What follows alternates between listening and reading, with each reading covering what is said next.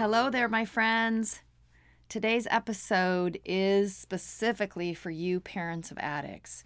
But before I get going here, I want you, if you're not the parent of an addict, to just listen real quickly because this is a message that could help somebody you know. Let's face it, at this point, nobody has not been affected by addiction in some way, either directly or somebody that you know. So share this message with them, but importantly, you could listen in, and maybe some of the information that I present here today can help you to help them, or at least to just be a little bit more understanding, because nobody imagines themselves in this situation. I mean, in a million years, I could never have imagined my brilliant, talented, gifted daughter winding up in addiction. I mean, it was the furthest thing from my mind. I remember having people in the beginning of my messaging and me talking publicly about my situation, people asking me, what could you tell us now about that moment that you look back and you say, oh, this is when I should have figured it out, right? This is when it was so obvious. What were those early warning signs when she was a child? Well, I have to tell you, there were none. Sure, Jamie was headstrong and she could be difficult at times, but really she was the girl who had it all. Left brain, right brained, athletic and artistic, so quick-witted and fun and funny and popular. And, she went to youth group and got good grades and was really responsible until one day when it just all fell apart. And so for those of you parents listening, and for those of you who are not parents and who just might learn a few things, I hope this will help you to gain some perspective, because I have to tell you that I was very, very critical of parents whose kids went astray. I used to stand on my soapbox and say that if your kid becomes an addict or they do something illegal, that it's your fault. I literally said those words. Talk about eating your words. And one day, it was my daughter. One day, this was my life. One day, I finally had that label that I never wanted, never imagined, mom of an addict. And I had to fall off my soapbox. Let me tell you, I just about broke my neck falling off that soapbox. It hurt. Now I realize I was just so ignorant. I didn't understand. I really, truly believed that there was such a strong correlation between parenting and the results. And by the way, I'm not saying that parenting doesn't matter, because it absolutely does. And I still believe that the things that Jamie learned from my parenting served her along the way, even though she wound up on this path of addiction. So I'm not saying parenting doesn't matter. It does. But we all know people who were raised by parents who were not good parents, and yet they turned out wonderfully. And we know people who were good parents, like me, who wound up with a child in addiction or making other really bad choices. And so I just implore everybody to be a little more understanding, because this is a road I would not wish on anybody. It's a nightmare. I call it the roller coaster from hell, because it is like being on a roller coaster in the dark, and you're riding this thing painfully up one hill and screaming down the next, just caught in this cycle of hope and disappointment and confusion and just not knowing what's up ahead in the road. And let's face it, nobody knows what's up ahead in the road in any area of our lives. And that's scary enough when it has to do with ourselves. But when it has to do with a child, and most of you that I'm talking to, your children are adults. And it doesn't matter how old they are, they're still your child. They're still a part of you. And it's so painful to watch them struggle. I remember that it was painful when I had to ground my son or daughter. And it's funny because most of parents have said, and I did too, this hurts me too. I don't want you to miss out on things. And I'm sure no kid was buying that, but it's true. It makes us feel bad. In fact, they call it tough love. If you're the parent of an addict, you really don't want to hear those two words, when it comes to a child in addiction. Tough love. Really? Tough love? That's not allowing your kids to go to the movies on Friday night. I call it excruciatingly painful love. The decisions that we are forced to make as moms and dads of addicts. It's excruciating to draw your line in the sand, to think about yourself, to keep yourself safe in a very dangerous world, to say enough is enough, to stop handing out money you don't have. It's so beyond anything that I could have imagined having to deal with in life. And I know that you can relate to this. And so what I really wish is that I had the solution for addiction. And I don't think anybody has any one solution for addiction. It doesn't exist. I don't have that.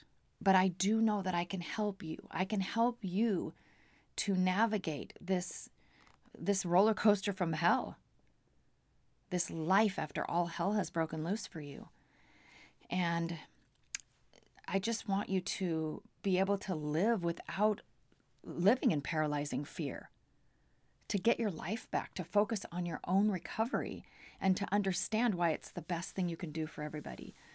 So let's jump into these 9 things. And before I get started, I think I've already said that twice now, haven't I? Before I get started. Well, I'm already started here. I want to say something to you moms and dads. You have a special place in my heart. No matter what work I go out into this world and do, you will always be at the forefront of my heart and my soul. And a lot of the work that I do and the messages that I send are not specifically for moms of addicts or dads of addicts, but that's because I want you to remember that your life is more than this. Even though I know it can be all-consuming and it can feel as if nothing else matters, I've been there.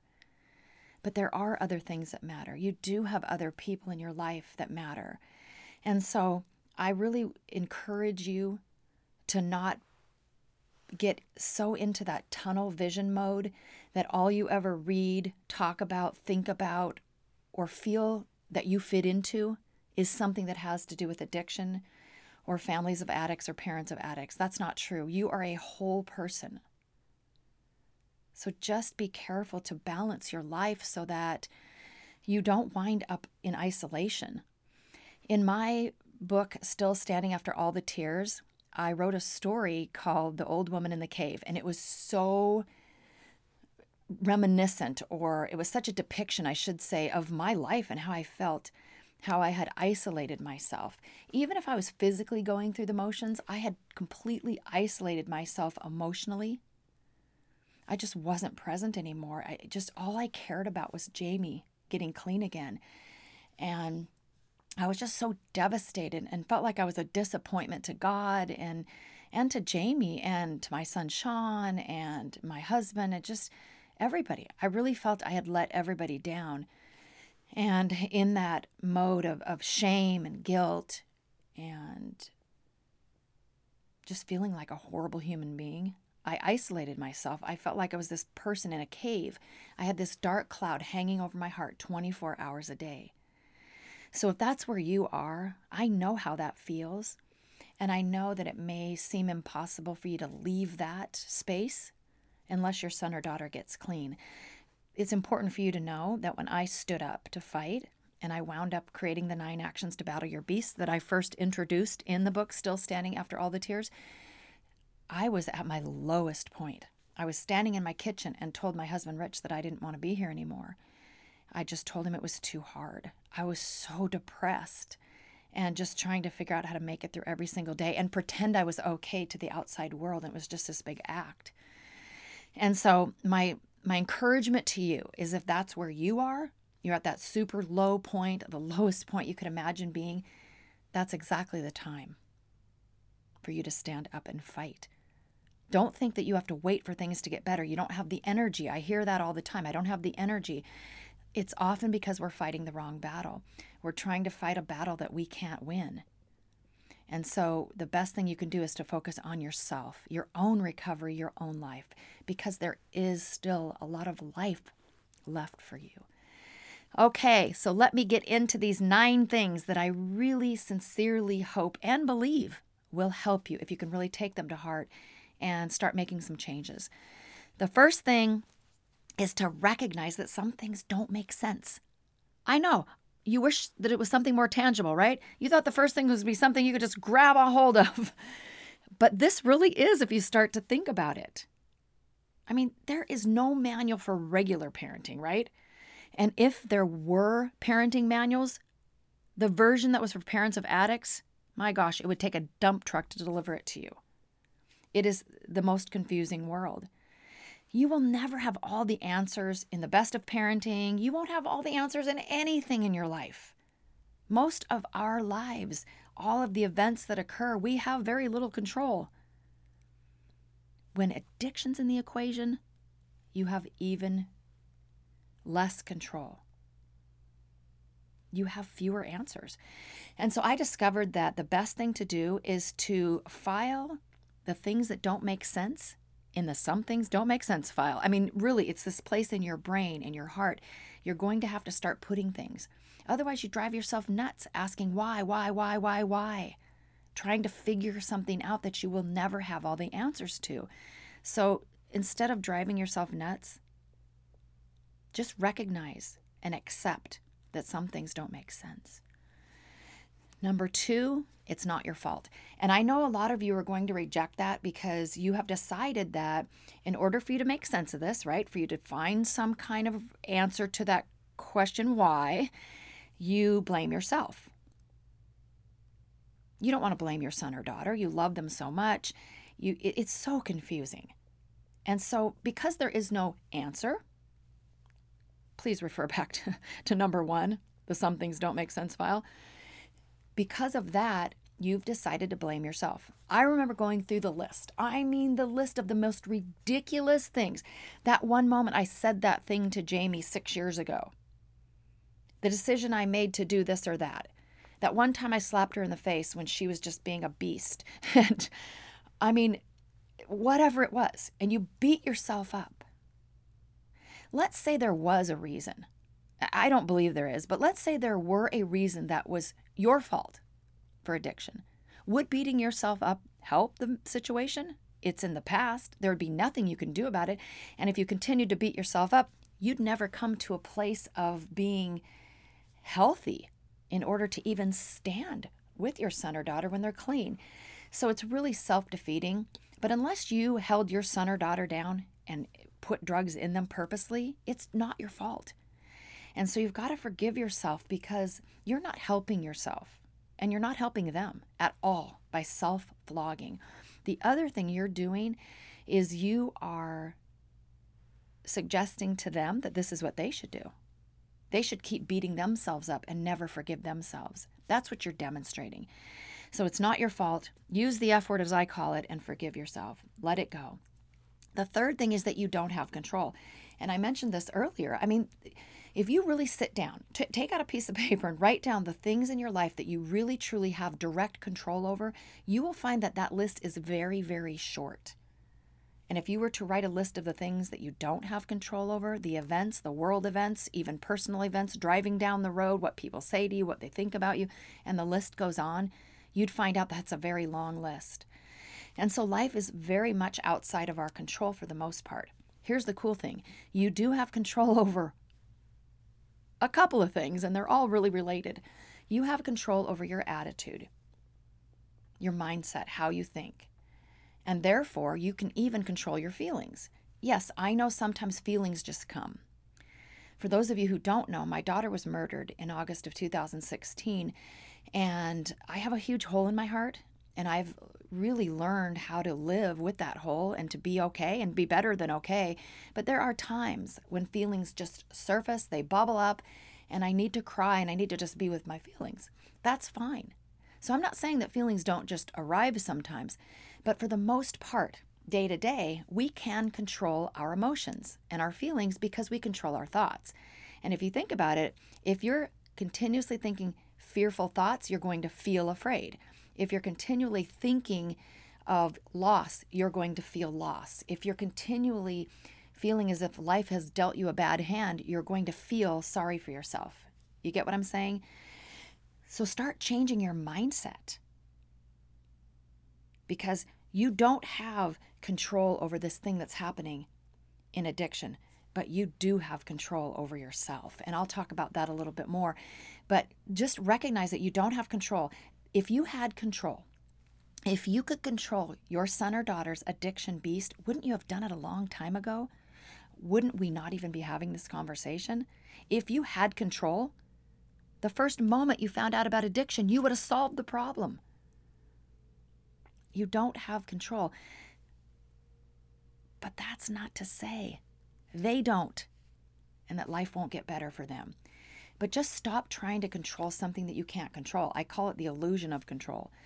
Number 4, there's no easy way through this. And I don't want you to take this thing that you need to know and turn it into feeling sorry for yourself. I'm sure you already are feeling sorry for yourself. I certainly did.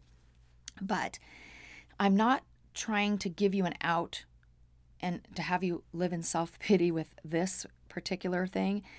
What I really more mean by this is that it's important to seek wise counsel and to try to understand, what you can, but recognize that there is no easy way through this. And so if you're looking for somebody to give you all the answers, or you're constantly looking for everybody to tell you what to do in a particular situation, they don't know either. In fact, they probably know less than you do because they're not in your particular situation and understand all of the dynamics. So the bottom line is let's go back over the first 4. Some things don't make sense. It's not your fault. You don't have control, and there's no easy way through this. So we really need to stop looking for an easy way. The 5th thing is that you are responsible for your happiness. I want to give you a perspective that might really help you. It'll help you in 2 ways. It'll help you to stop putting the responsibility for your happiness on the shoulders of your son or daughter, and it will help you to start thinking about, wow, I am responsible for my happiness, so let me go out and do something about it. Listen, I know you would be happier if your son or daughter were out of addiction. Are you kidding me? I would have been so much happier. I mean, my life would have, it exponentially. It would have made all the difference, of course. But even if your son or daughter got clean, and I hope and pray that they do, and life just went in a completely different direction, you'd still be that person that has gone through PTSD, depression, worry, maybe you have health issues over it. There are still a lot of things that we have to deal with no matter what they do. And we're responsible for making ourselves happy. And one thing that might get you to start moving in that direction is to start thinking about the responsibility that you've placed on your son or daughter. I started thinking about that. I'm going, okay, wait a minute here. Jamie is living with this addiction beast, which is a 1,000-pound beast, this weight on her shoulder. She's living in shame and guilt, and has broken relationships and, a lot of defeat, whatever it is that she's feeling. And then I'm placing my happiness on her shoulders, right? I used to guilt trip her like crazy. If only you would do this, then I could be happy, and grandma and your brother, and on and on and on. I placed an extra burden on her shoulders that she didn't need. It's not to say that they shouldn't understand the magnitude of what their choices to continue in addiction are doing to the family. But when we're constantly doing that to them, it's not helping. The 6th thing is that self-destruction is not an option. And some of you are self-destructing. I get it. You're in so much pain. You've stopped caring about yourself, and perhaps even really on the surface stopped caring about other people. I know deep down you haven't, but you're so focused, hyper-focused on this one thing that seems to matter the most. And unless it happens, unless your son or daughter becomes clean, you're done. You don't have a chance at having a good life, a meaningful life. I'm here to tell you, and I don't want this to scare you, but my daughter died. And by the way, my daughter did not overdose. She was murdered. But my daughter left this world, and I used to say, if anything ever happened to her, I'd be done. And I'm not done. So, even if the worst thing happens, you can make it.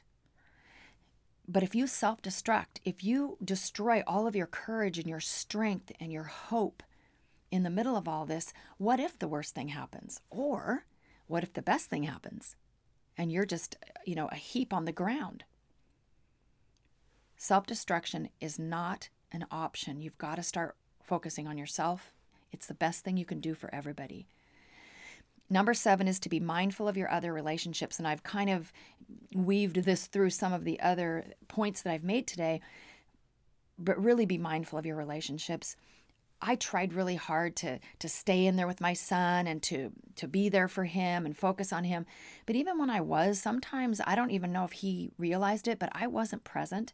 I'd be at his football games and when he was on the field, I would be watching him and everything.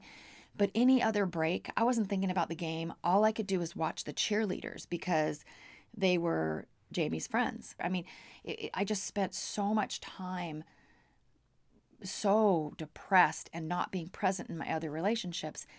And thank God, by the way, that I have a husband, because he's Jamie's stepfather, that was willing to really hang in there with me, because there was a point where I was ready to leave him in a second, in a moment's notice, if he wouldn't continue on the chaos train that I was on, if he wouldn't support my codependency and my enabling. If he wasn't going to be a part of it, I was ready to leave him.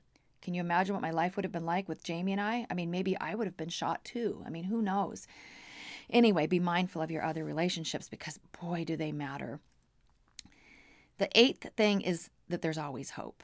And it might seem funny to you coming from somebody who lost their child, but I still believe in hope. And I had hope.